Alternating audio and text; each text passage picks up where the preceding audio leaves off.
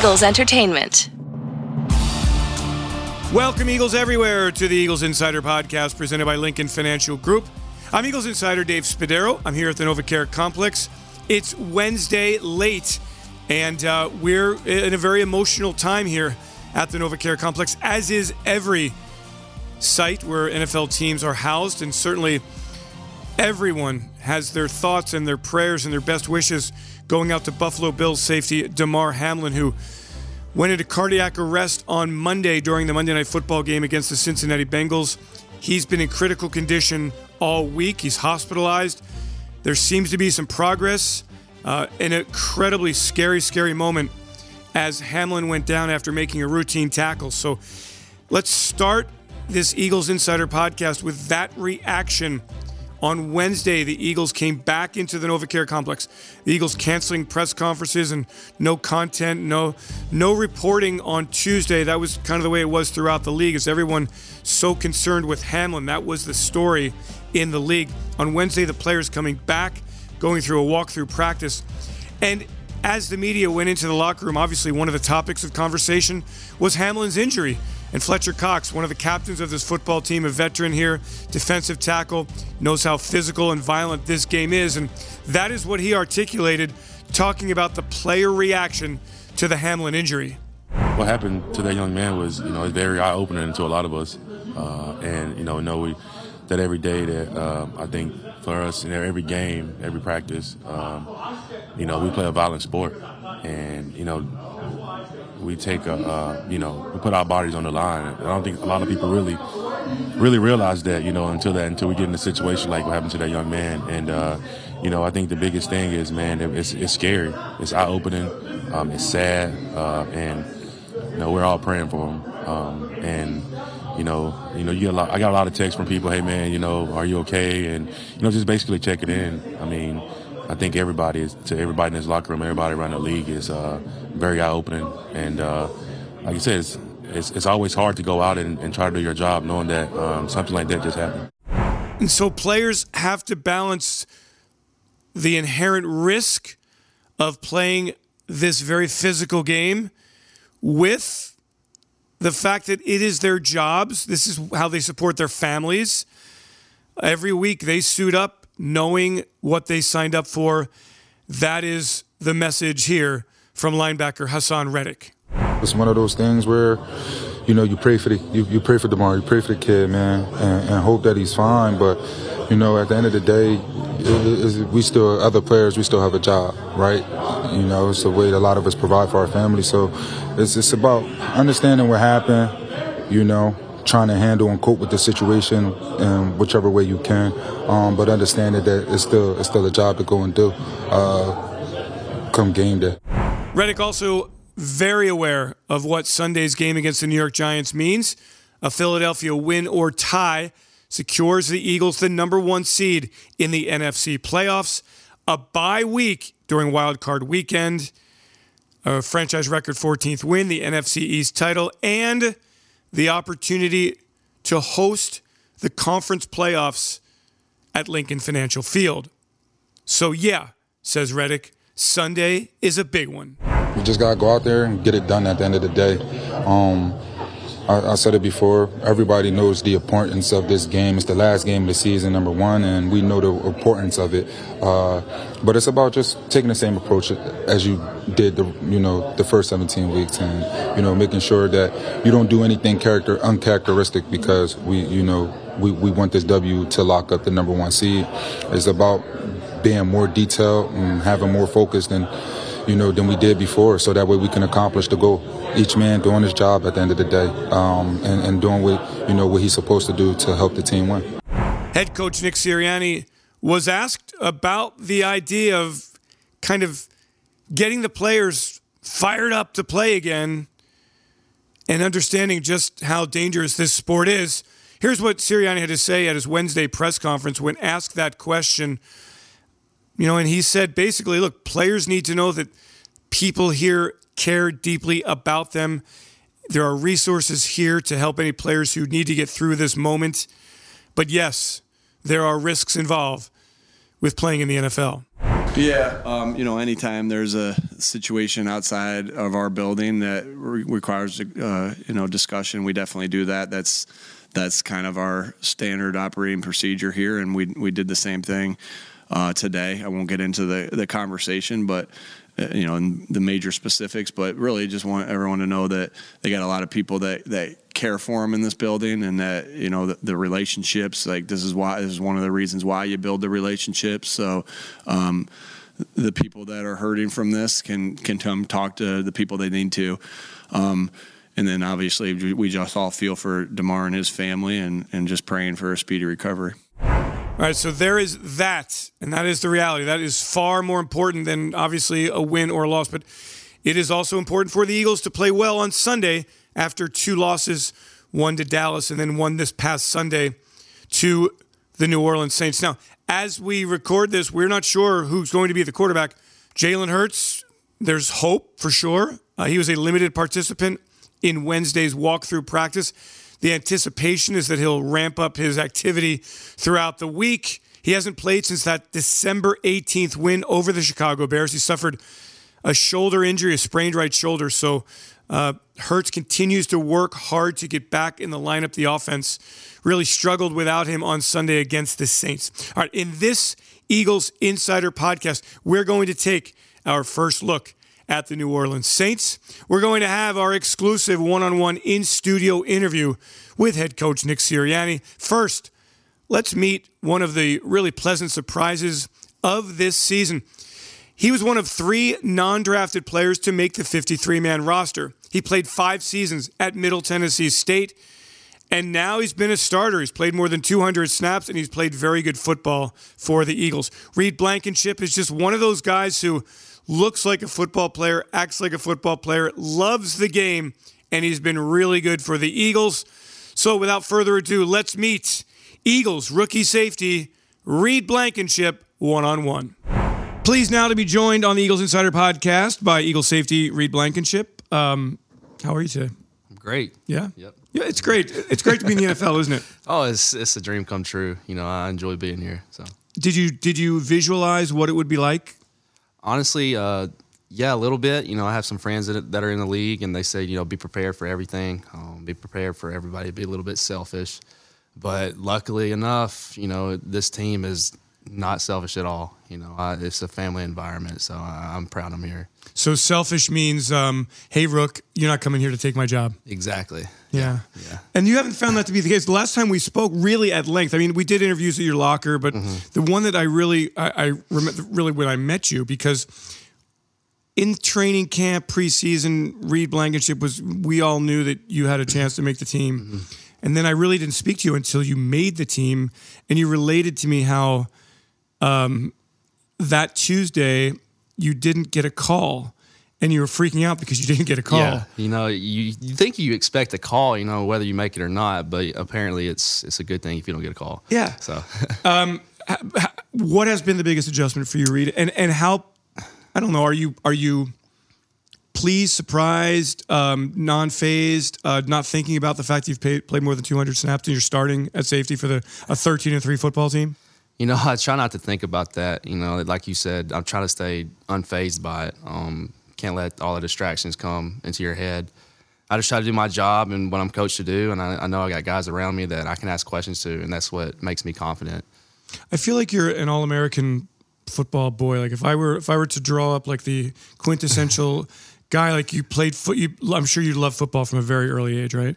Like when did you fall in love with the game? Actually, I started playing my 3rd grade year, but I didn't start back until middle school. Why?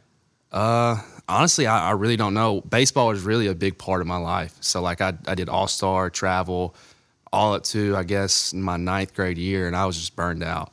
And got into football again, and I loved it. I was like, why haven't I not played the sport my entire life? But I've always liked college football. I grew up in Alabama, and Alabama was my team. So loved watching them play, loved, every Saturday throwing the football with my dad in the yard at halftime and all that. That's what we did. But, just growing up watching that, it inspired me to continue my dreams. So. Was your dream to get did you get recruited by Alabama at all? I didn't. Was it heartbreaking for you? It was. It was kind of a slap in the face, but it is what it is. I'm not looking back at that and frown upon it. But I went to MT, had the time of my life. So 5 years at Middle Tennessee State, multiple years captain, great career. Tell me about the career, and you stayed that extra year for COVID. I haven't heard the story why. I heard it's kind of a funny story. It's kind of funny. I guess it's kind of long too, but go ahead. We have plenty of time, Reed. All right. Anyways, so in 2019, I had a season-ending injury. Yep. Game 7, and I was down. Never had that sort of traumatic experience with an injury, and going to 2020, this COVID happened. So our spring break was, I guess, the beginning of March, and that's when COVID hit the U.S. and it started to, increase. But we went home and we never came back. And so everything around us was shut down. I pretty much had to do treatment on my own. Oh, no. And so mentally I wasn't – it was – mentally I wouldn't say depressed, but I was down in the dumps. And when I came back in the summer, I was like, okay, I'm going to get right to it. I'm not going to skip a beat. Well, unfortunately, we had to do COVID tests and all that. My roommates ended up getting COVID. And so just to shorten all this story down, I was quarantined for like 42 consecutive days. And so my first real practice / game time experience was when I dressed up to play Army. Like before that, I was watching meetings on Zoom. Like I had no live practice reps. So mentally I was down. I was just trying to find myself that whole year, and especially not knowing if you were going to play that week really just, it just killed the whole football atmosphere. I didn't really enjoy it. So I told myself, I said, look, you got to come back and you got to prove to everybody that you're who you were, and you got to go to work. So how did you get, first of all, 42 days of quarantine? Describe what quarantine was for you. So I was at the house with all my roommates. So it wasn't like I was just isolated from everybody, but you're sitting there thinking and looking on Twitter. Twitter was the worst. It is always the worst. It was the worst app to look at during this time, and seeing all these, the Power 5 schools not knowing if they were going to play or not. It's like, should I play? Should I put my self at that risk? But I pushed through it. We all got through it, and I told myself, like I said, you got to come back and show everybody that you can play. With retrospect, how has it helped shape you? I mean, look, you come into the league, you're not drafted. The Eagles are extremely talented. I'm sure you recognize that the minute you walked into the building. It's not hard. You're like, well, looking around going, geez, how am I going to fit in here?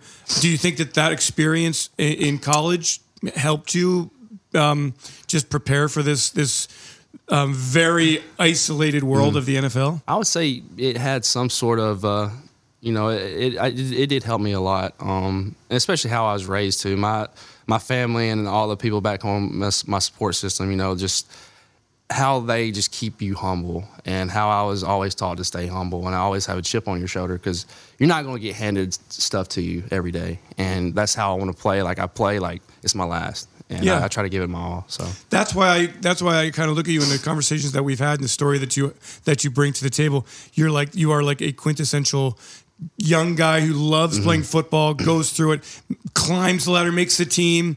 Nobody really thinks about Reed Blankenship. And then all of a sudden you're thrown into a primetime game and you got to make a play. Right. And you did. And here we are weeks later and you're starting and you're playing great football. What has the journey been like this year? Like I said, it's been a dream come true, even when at the beginning of the year, even when I found out I made the team, I was blessed to have the opportunity to come and play. And, once I started playing special teams and stuff, I told myself that this is your opportunity to, get on the field, show what you're about. And then when my opportunity did come defense, I was like, well, it's your chance, just don't overthink, just play football like you've always been playing football. Were you peeved that you didn't get drafted? Yeah, everybody wants to be drafted, that's your dream, but did you make a draft? Did you have a draft party or draft? It was a small party, just my friends and family, but we all knew that it was either day 3 or going to be undrafted, and just knowing that I had faith in my agent. He told me, you're going to be on the team regardless. I was like, okay, I trust in you that we're going to get this done, and fortunate enough that I landed here. So tell me what that's like. We always talk about it from the team side. The draft is coming to an end. There's many picks left. The phone calls are made. It's really, we've got to make a sales pitch. We got to get.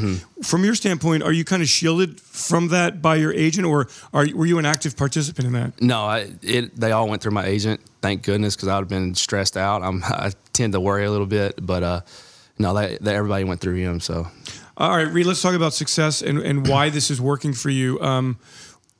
Look, you have the great first game against the Packers. Then teams are going to look and find your weaknesses. They have, I don't know. You tell me. Have teams found your weaknesses? Are you playing well? I feel like I'm playing well enough for them to keep me on the field. Like I said, I do what I'm coached to do, and then I play hard. I play as hard as I can. So, what are you coached to do in this defense? What are the responsibilities? Just protect the corners. Protect seams, simple stuff like that. Nothing major, but I don't want to get into much detail with her. People know, but just play confident in yourself and just play. But the rules of the game have changed for safeties over the years. There's not an in the box safety kind of thing. Right. That's something that I had to transform myself into as a deep guy. Like in college, I played like 12 yards off the line of scrimmage, and I was downhill. So I guess that's kind of what hurts me a little bit. I tend to get too aggressive on some stuff just because I see ball, I want to get ball. But, that's one thing that I had to improve my game on too. So. The relationship with the veterans in the secondary, what's that been like for you? And how instrumental has it been for you with Marcus and with Slay and with James and with everybody, Avonte, everybody who's Kayvon, who's helping you become a great player? I'm blessed to be in this room. Like I said, you think guys are selfish, but this group of guys, they're not. There's no sorts of selfishness in this team. And, coming from Slay and then James and then especially Marcus, he's helped me tremendously. And, he helps me on the field and off the field. And, like, if I have any sort of questions, like, I can go up to him and ask him. I try to have fun with him. Like, we try to be, like, best friends and stuff. And especially, like, Kayvon, too. He's always supporting me, like, no matter what. And so that's what really, keeps me motivated. A rookie season can go by very quickly, but most players, it's like a blur. Like, everything's stopping so fast. Has everything slowed down? No, it's crazy how fast this season's going. Like I can't believe it's already January. Like I didn't even realize it was Christmas, not too long ago. It's weird, but it's crazy how fast this thing goes. What's the key to keeping your head above water then? Just keep that same mindset. Like you got to prove something. You're not here. You can't get too comfortable. That's what I've always been told. Always have that chip on your shoulder and show up to work. Yeah. Are you a natural leader, Reed? I think I am, especially like I don't like to come in and try to step on anybody's toes at all. Like first, I've always told myself that I got to follow before I lead, and especially MT, like I had to follow before I led. And once I started leading, I realized that these guys are starting to listen to me. So that's what I'm doing here. I'm following all these guys. Everybody in front of me has a lot of experience, so I'm not going to try and come in and point fingers and tell everybody what to do. So where is that interception ball now? It's at home.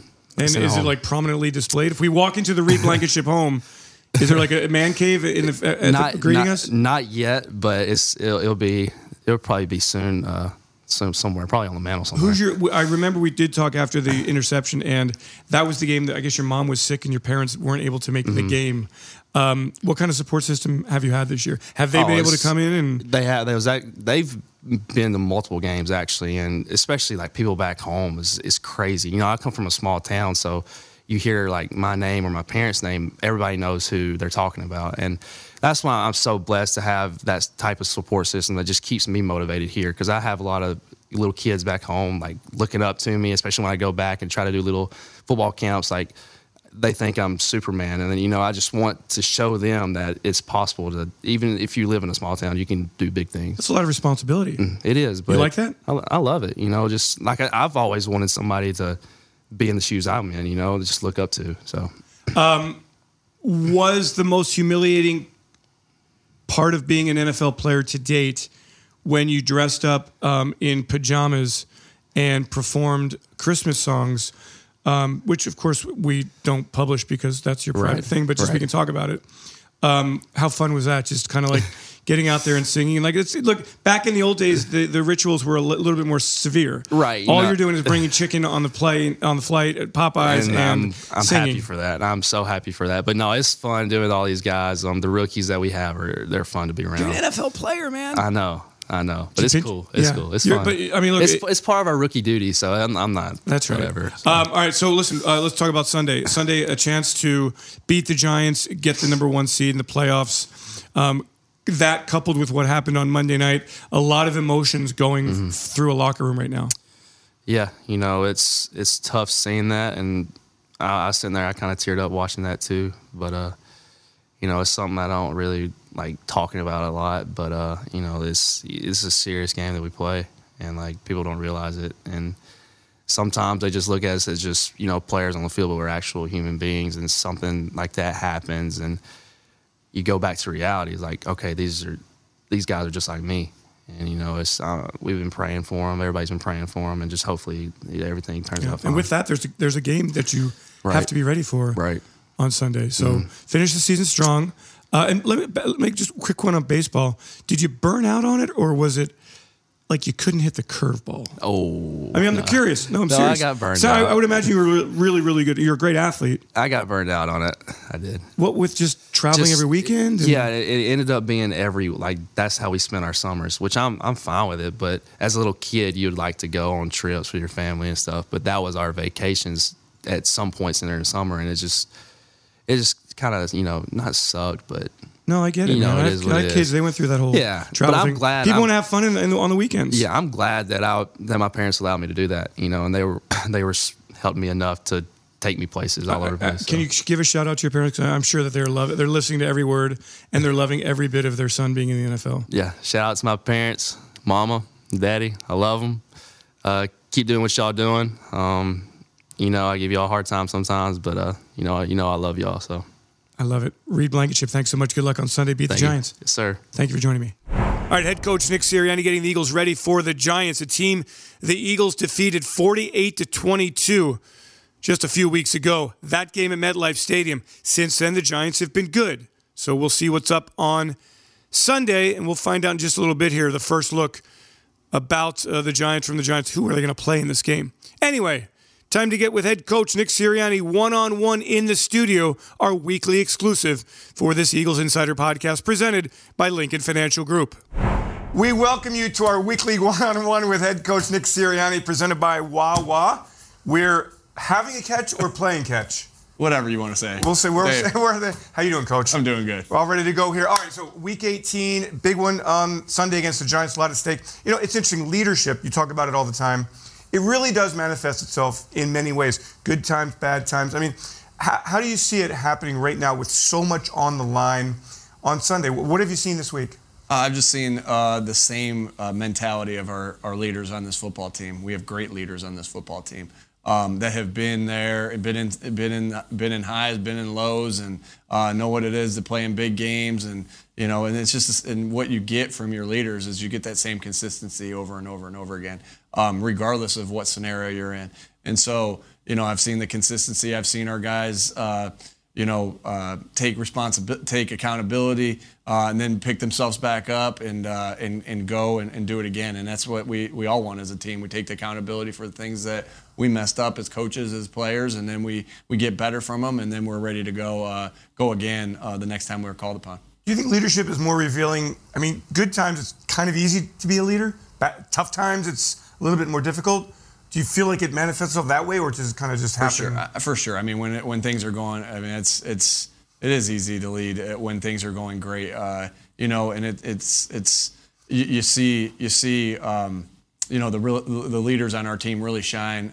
In times of in difficulty, and I think that's any leader that in times of difficulty, that's when you need the leadership.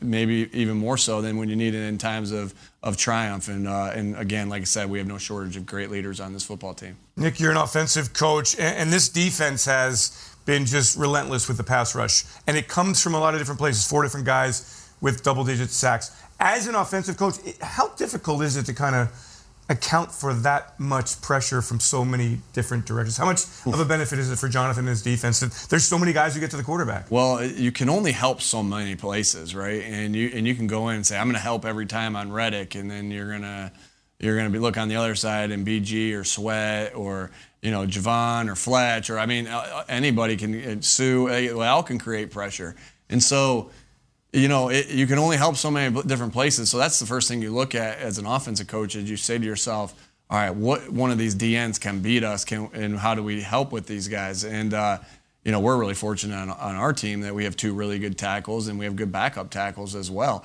But, you always look there and you start off that way. And I don't know if I've ever looked at a opposing defense and said, wait, how many sacks does he have? How many sacks? They have 4 guys that have 10 sacks, so that's really a tribute to the guys that we have. And this is kind of like having receivers too. You can't focus in on just one guy, and so it just makes it more challenging for the offense. Nick, it's really funny you say that because I wanted to ask about the wide receivers and this offense with AJ and Devontae, 2,000-yard receivers, 88 catches, number 1 receivers.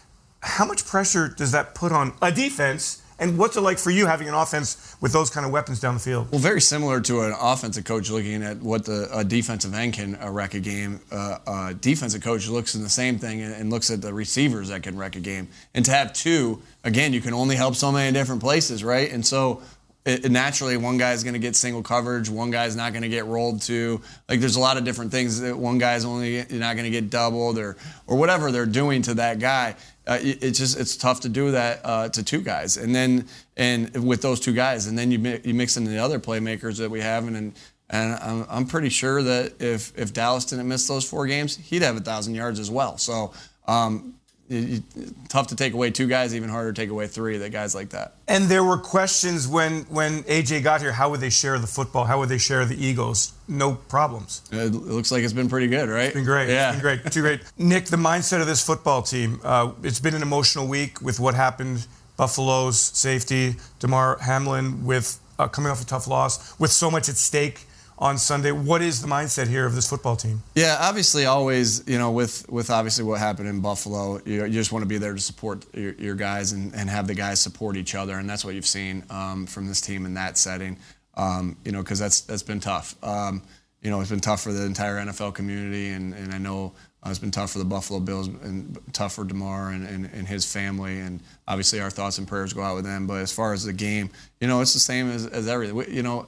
You don't go into a game saying, this is a big one. They're all big ones, right?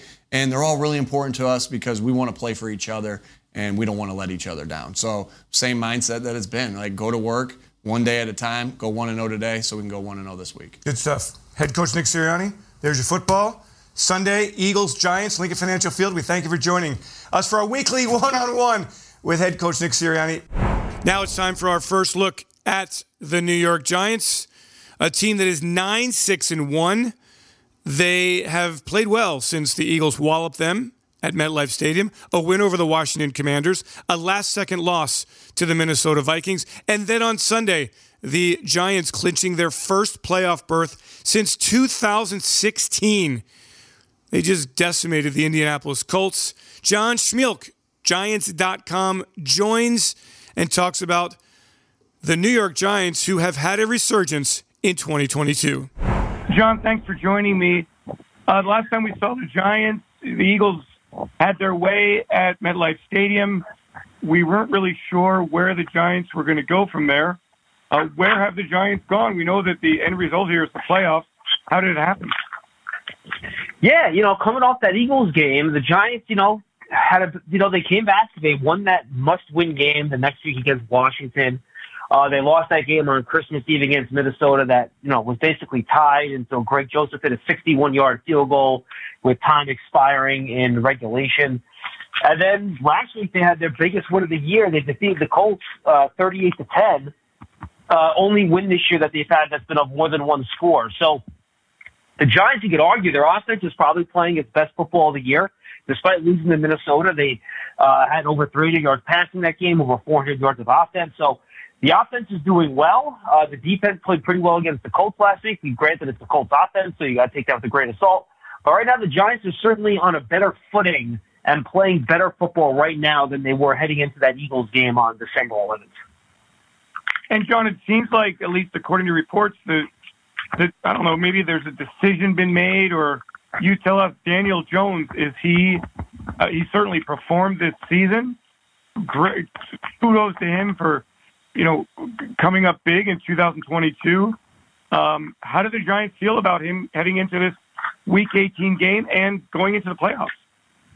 Yeah, look, I think Brian Daboll is a big fan of Daniel Jones. I think everyone in the building is a big fan of Daniel Jones, but he's an unrestricted free agent. And Dave, as you well know, following the league like you do, it's going to be a very, very heavy quarterback offseason in terms of change again. There's probably at least a half dozen teams, maybe more, that have no one in their room to play quarterback next year. So I think he's going to be in demand, but I think the Giants do want him back. So then it comes down to business, right?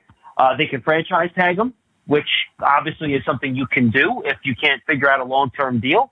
I think he would play on that tag. I don't know if that's what the Giants think they're going to do. Because remember, they have Saquon Barkley in it for agency as well. So they have some big decisions to make this offseason, but they do like Daniel Jones a lot, and I think they've been very impressed with his ability to make the most of what he's had to deal with this year, which has been a leaky offensive line and a carousel of wide receivers, none of which are probably better than a number 2 or even be a number 2 on most other teams in the NFL. So I think Daniel Jones will be here next year. What that looks like from a business perspective, though, I think remains to be seen. John, let's talk about the draft and the way that the Giants were able to parlay a strong couple of first-round draft picks. What impact have you seen from the draft, specifically that first round? Yeah, look, Kayvon Thibodeau's coming on. He was the Giants' first pick at 5th overall, and I think the reason they picked him first is because those 3 offensive tackles were all still on the board. So they figured, let's get the pass rusher first, and we'll get whichever tackle is still there at number 7, which ended up being Evan Neal. But Thibodeau's come on recently. He started the year slow as a pass rusher. He had an MCL injury at the end of the preseason, which kept him out the first couple of games. And he's had some really big sacks and important sacks. He had a big strip of Taylor Heineke in that big win against Washington after they lost to the Eagles on December 18th. And he's had a couple free run opportunities, too. Wink Martindale's defense, you know how he does it, Dave. He'll simulate blitzes from one side, then bring pressure from the other side. And he's had a couple situations where he's been completely unblocked getting to the quarterback like he had last week when he knocked Nick Foles out of that game. So he's been a big guy in the pass rush. They'll need him this week because I think Azeez Ojulari, he only played 7 snaps last week. He's kind of dealing with a bit of an ankle. My guess is this game doesn't mean much for the Giants. He's probably not going to play a ton this week, if at all, just because they're going to try to want to get him healthy for the playoffs. The Giants are, locked into that 6th spot. And then Evan Neal, who, he had an MCL in the middle of the year. He came back, but he does not look the same. And he's had a lot of struggles over the course of the last month or so. In that Eagle game, he struggled with Hassan Reddick. He struggled with Brandon Graham. He had some issues with Danielle Hunter against the Minnesota Vikings as well. So that's something the Giants are keeping an eye on. We'll see if they, he hasn't an injury report, but, he doesn't seem to be moving the right way. So we'll see if they give Evan Neal the week off this week too. I don't know if they will or not. It's too early in the week to know that for sure. But he's also been, I think they believe, despite the struggles at the end of the year, that he's going to be a long-term piece at right tackle to complement Andrew Thomas, who's had a Pro Bowl caliber year on the left side. I guess that leads into the question everybody's asking. How will, and I know we're talking early in the week here, do you have any sense of how the Giants are going to play this thing on Sunday? Yeah, here comes an answer that's not very helpful to you. I don't know. We haven't seen Brian Daboll put in this situation before. And I think there are 2 ways to look at this, right? One, he has preached all year, every game is important. You want to compete and you want to win every game that you play. So that makes me think, all right, maybe they're going to play guys. And I think that would be consistent with the message he has sent the team all week. I do think they're going to the rest of the guys that have been banged up this year. Like Leonard Williams isn't dealing with a burner. He's probably not going to play. What I mentioned before, Azeez Ojulari probably not going to be with that ankle. We'll see about Evan Neal. Adoree Jackson's an interesting case. He's been out with a knee injury for almost 6 weeks now with an MCL. He was a game-time decision last week, so he should be good to go this week. My guess is he'll get some snaps just to try to get his feet wet and get back into the mix a little bit so he's ready for the postseason. The bigger questions are guys that are healthy, right, but are really important you don't want to get hurt. Daniel Jones, Saquon Barkley, Dexter Lawrence, Julian Love, Andrew Thomas. Are those guys that they're going to rest? He has not given any indication either way that he's going to. My guess is that they will play. How much they're going to play, I don't know. And I'm not even sure if Brian Daboll knows that, to be quite honest with you. The players, he gave the players off until Wednesday after the game on Sunday. So we'll have a better idea here later in the week. I know this doesn't matter for Sunday, but how do you feel about this football team going into the postseason? Do you have a team that you think is best suited to play the Giants? Yeah, I think if I'm trying to pinpoint the matchup that gives the Giants the best chance to get out of the first round, I think it's the Vikings. You know, the Giants played them in Minnesota 2 weeks ago. It was a tie game, like I said, until the Vikings did a 61-yard field goal in the final drive. You know, the Vikings' pass defense is a mess. The Giants are able to move the ball up and down the field against them better than they have against any other team all year. And I think that's probably the best matchup. San Francisco, to me, with their defense and pass rush, that's a dangerous situation. And those are really the only two teams the Giants can realistically play in the first round in the playoffs. So if I could cherry pick the team I want to play, I'd want to pick the Vikings. I still think that's a tough game. The Vikings are a good team, but I think the Giants have a better chance against them than they would the Packers. I mean, the 49ers, pardon me. And then finally, John, 48-22 the first time around.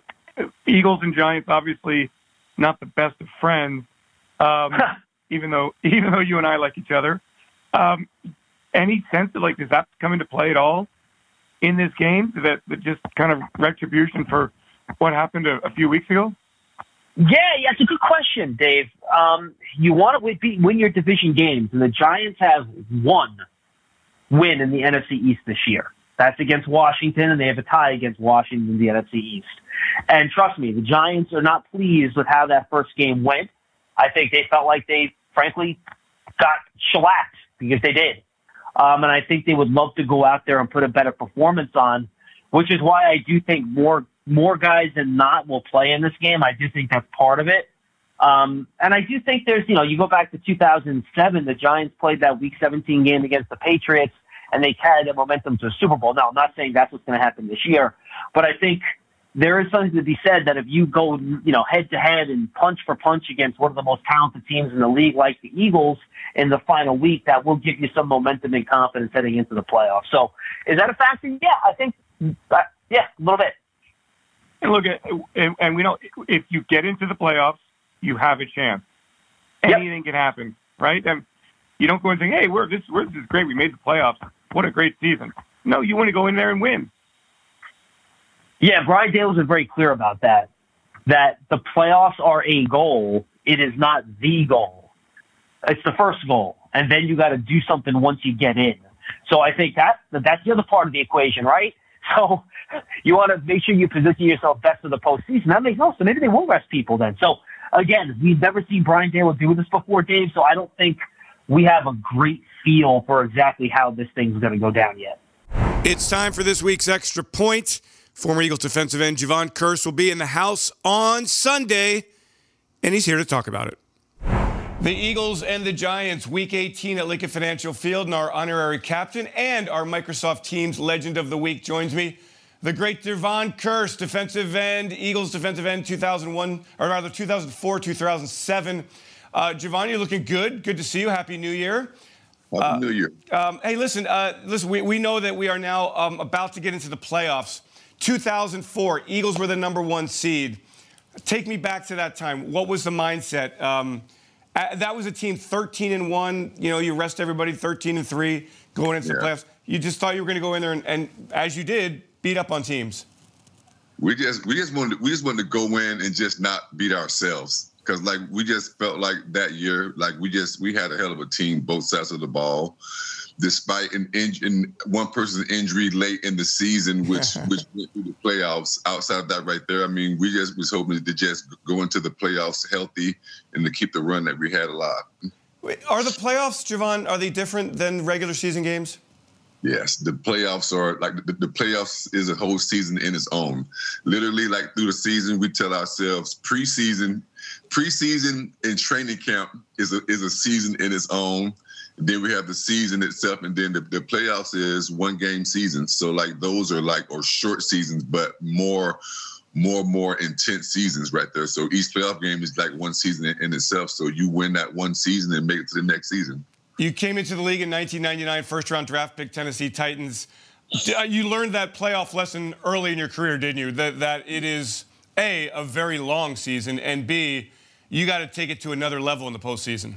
Correct. Correct. Like I said, each level, like you go from preseason to regular season to the playoffs. It's levels to this thing. Each time it's a higher level. So you got to be willing. You got to be willing and able to step your play up. And then on top of that, you got to have some guys behind you who's ready to do that same thing, who are kind of like well rested because because of it's the playoffs now. Was the mindset? I know you have to take your play to another level, but was your preparation different or your mindset different going into the playoffs? I would say your mindset is very differently. Like your mindset, personally, I think is more mental. Is more mental than it's kind of mental and physical. But as far as the physical part, hopefully your body's healthy enough because at the end of the season, everybody's body's beat up. It's a matter of you getting your body back ready to go. But as far as the mentality of it, you just got to go in and knowing that it's not a lot of new things that you can do because everyone's seen every game you played preseason and during the 16-17 season games. So everyone sees what like your everything that you're going to do. Just a matter of going out and doing it and executing it. So you don't like invent a new move or anything like that. You don't bring a new wrinkle to the table. Ain't no new moves at that time. It's just everything. You put everything on tape. You should have put everything on tape by that point. There's just a matter of just going out and then just doing it like a second nature. Freak, you were one of the great pass rushers in your time in the NFL. What were, for fans who don't quite remember, what were your signature moves? I mean, I'm built for speed, baby. I know. So I would say my signature move was my get off. Me watching film that week, me watching my cues, me knowing like when to get off, the quarterback's cadence, the different stances the offensive tackle has, the different stances the tight ends have, or the running backs when I see they're coming to chip me and whatnot. So it's a lot goes into that, but my speed, that's my God-given thing, and then I work everything off speed. So if I get up on the ball and show you speed, now I got the offensive tackle thinking about retreating, and at that point there, I got to decide if I'm going to keep doing the speed thing or turn the speed to power or turn the speed to an inside move, which I did all of those. So my bread and butter was speed, getting up on the outside. And then I would just count, like I would pick a spot like 2x2 or 1.5 by 1.5 feet, like to the outside and the back of the offensive tackle, and not aim at that point there. And if someone's at that point, I got to do something different then. But if he's at that point, then he's not going to be as strong because he's sprinting to get there. Yeah, you got the advantage for sure. Hey, on Sunday, the Eagles know that a win or a tie against the Giants clinches home field advantage in the playoffs. You guys had it in 2004. Everybody came through Lincoln Financial Field. Was it a home field advantage for you? Heck yeah. It definitely was a home field advantage. I mean, outside the fans and the noise, because that's what I used to like. I used to eat off that right there. Whenever I'm playing at home, when our fans are making noise for their offense, like when our fans are making noise for our defense and making it hard for their offense to hear, then that right there is like, that's our time to get to the quarterback, because now the offensive line don't really, like, they can't like listen. Now they got to do everything off sight. And then that's when, as a defense, our defensive line, like, we're able to eat more than, because then now they're like, it's kind of like an even field at that point. Hey, the feeling that you had, tell me what it was like winning the NFC Championship game, confetti flying down. There was all that snowfall before the game. What was the feeling like? Man, it was a warm feeling. Mind you, the blizzard came through Philadelphia maybe a couple days before and just dumped out a bunch of snow and everything. It was a warm feeling, man. No matter how cold it was out on the field, it was a warm feeling going out and beating the Atlanta Falcons, a really good Atlanta Falcons team with a Michael Vick and an Algie Crumpler. I do remember that right there. So, yes, you do. Good. Yeah. So going out and beating a team, beating a team like that in the NFC Championship game was big. And then, like I said, like it was a tough game, a cold game, but like everybody showed up to play on both sides of the ball, and that's what they're going to have to do again. Hey, it's kind of crazy. 3 teams in the NFC East have made the playoffs this week. It's the Eagles and the Giants. Was the NFC East a special place? Were those games intense? Were those games great rivalries?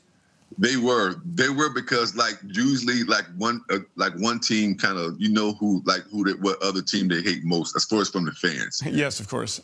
But wearing that Eagles green, I don't know who they hate worse. It doesn't matter. It's who's ever on the schedule the next week. That's who's going to be the most hated. But of course, like the division rivalries, the Cowboys, the Giants, Skins, they all it's just a different level of hate each week.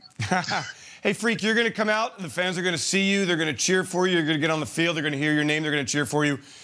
Do you get goosebumps still when you hear the crowd? Heck yeah. It's still going to happen. It's going to be cold out there, but just that feel, that noise, the Lincoln Financial is just those fans are just so electric, and you're going to hear it, and you're going to know it if you're from the opposing team, and it's going to be a very hostile environment. So I'm looking forward for a good competition. Javon, you're looking good. How is life for you? Happy 2023. Everything going well with you? Everything's going great. I mean, I'm keeping myself busy. I've been working on my golf game a little bit. I actually played in a charity tournament with Donovan a week and a half ago, 2 weeks ago, and had a chance to catch up with Donovan, which is good. I always love catching up with all of my former guys. I played in Brian Dawkins' charity event. And on a par 3, I won closest to the hole as well.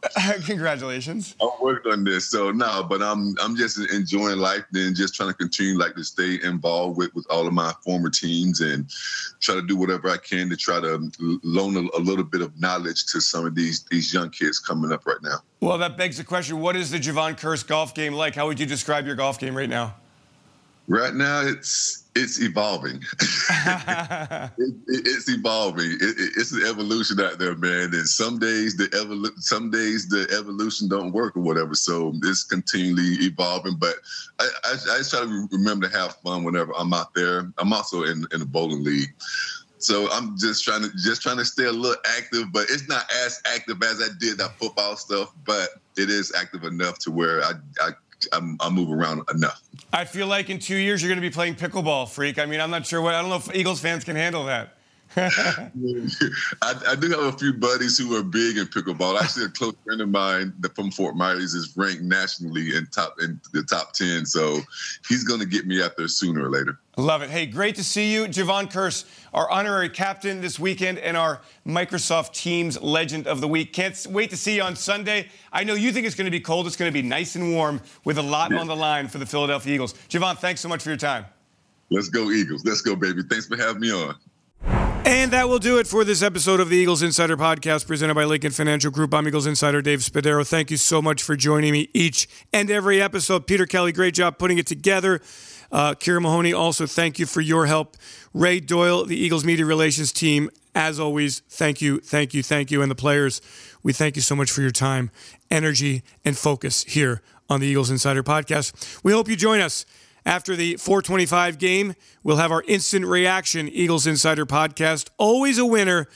It is the hot, raw emotion from the locker room. And, of course, this game, there's going to be a lot of emotion. A win secures the number 1 seed. A tie secures the number 1 seed. A loss combined with a Dallas win or a San Francisco win, we don't want to think about it. All right, that's it. I'm Eagles Insider Dave Spadaro. Thanks for joining, everyone. Big one for the Eagles. Let's get some mojo going here. Thank you for joining, everyone. Have yourselves a great Eagles day. Fly, Eagles, fly, and go Birds! E-A-G-L-E-S, Eagles!